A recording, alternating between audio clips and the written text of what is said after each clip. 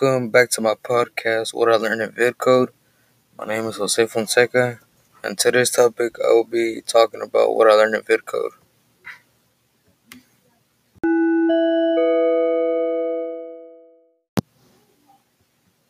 During the time of me being on Vidcode, at the beginning I thought that it was boring and that it was a waste of my time.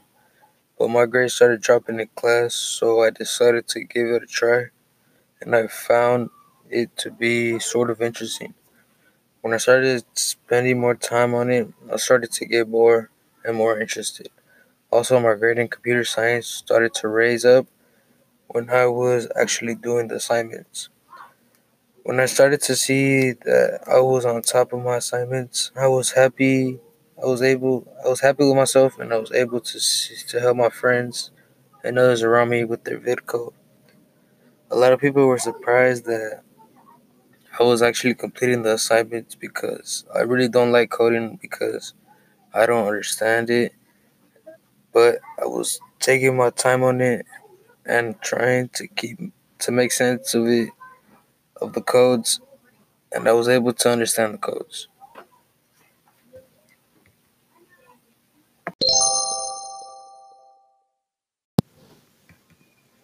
A couple of things I have learned over the time using and spending on Vidco are spaces, VAR names, and semicolons.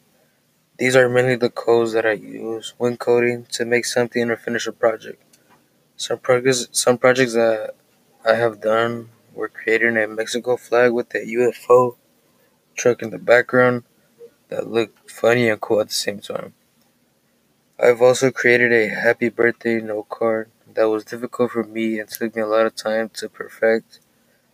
The secret of doing good in VidCode is to be patient and give your all to learn and understand the difficult types of codes. Then the end result will be surprising because you won't believe what you have done with the simple coding you typed.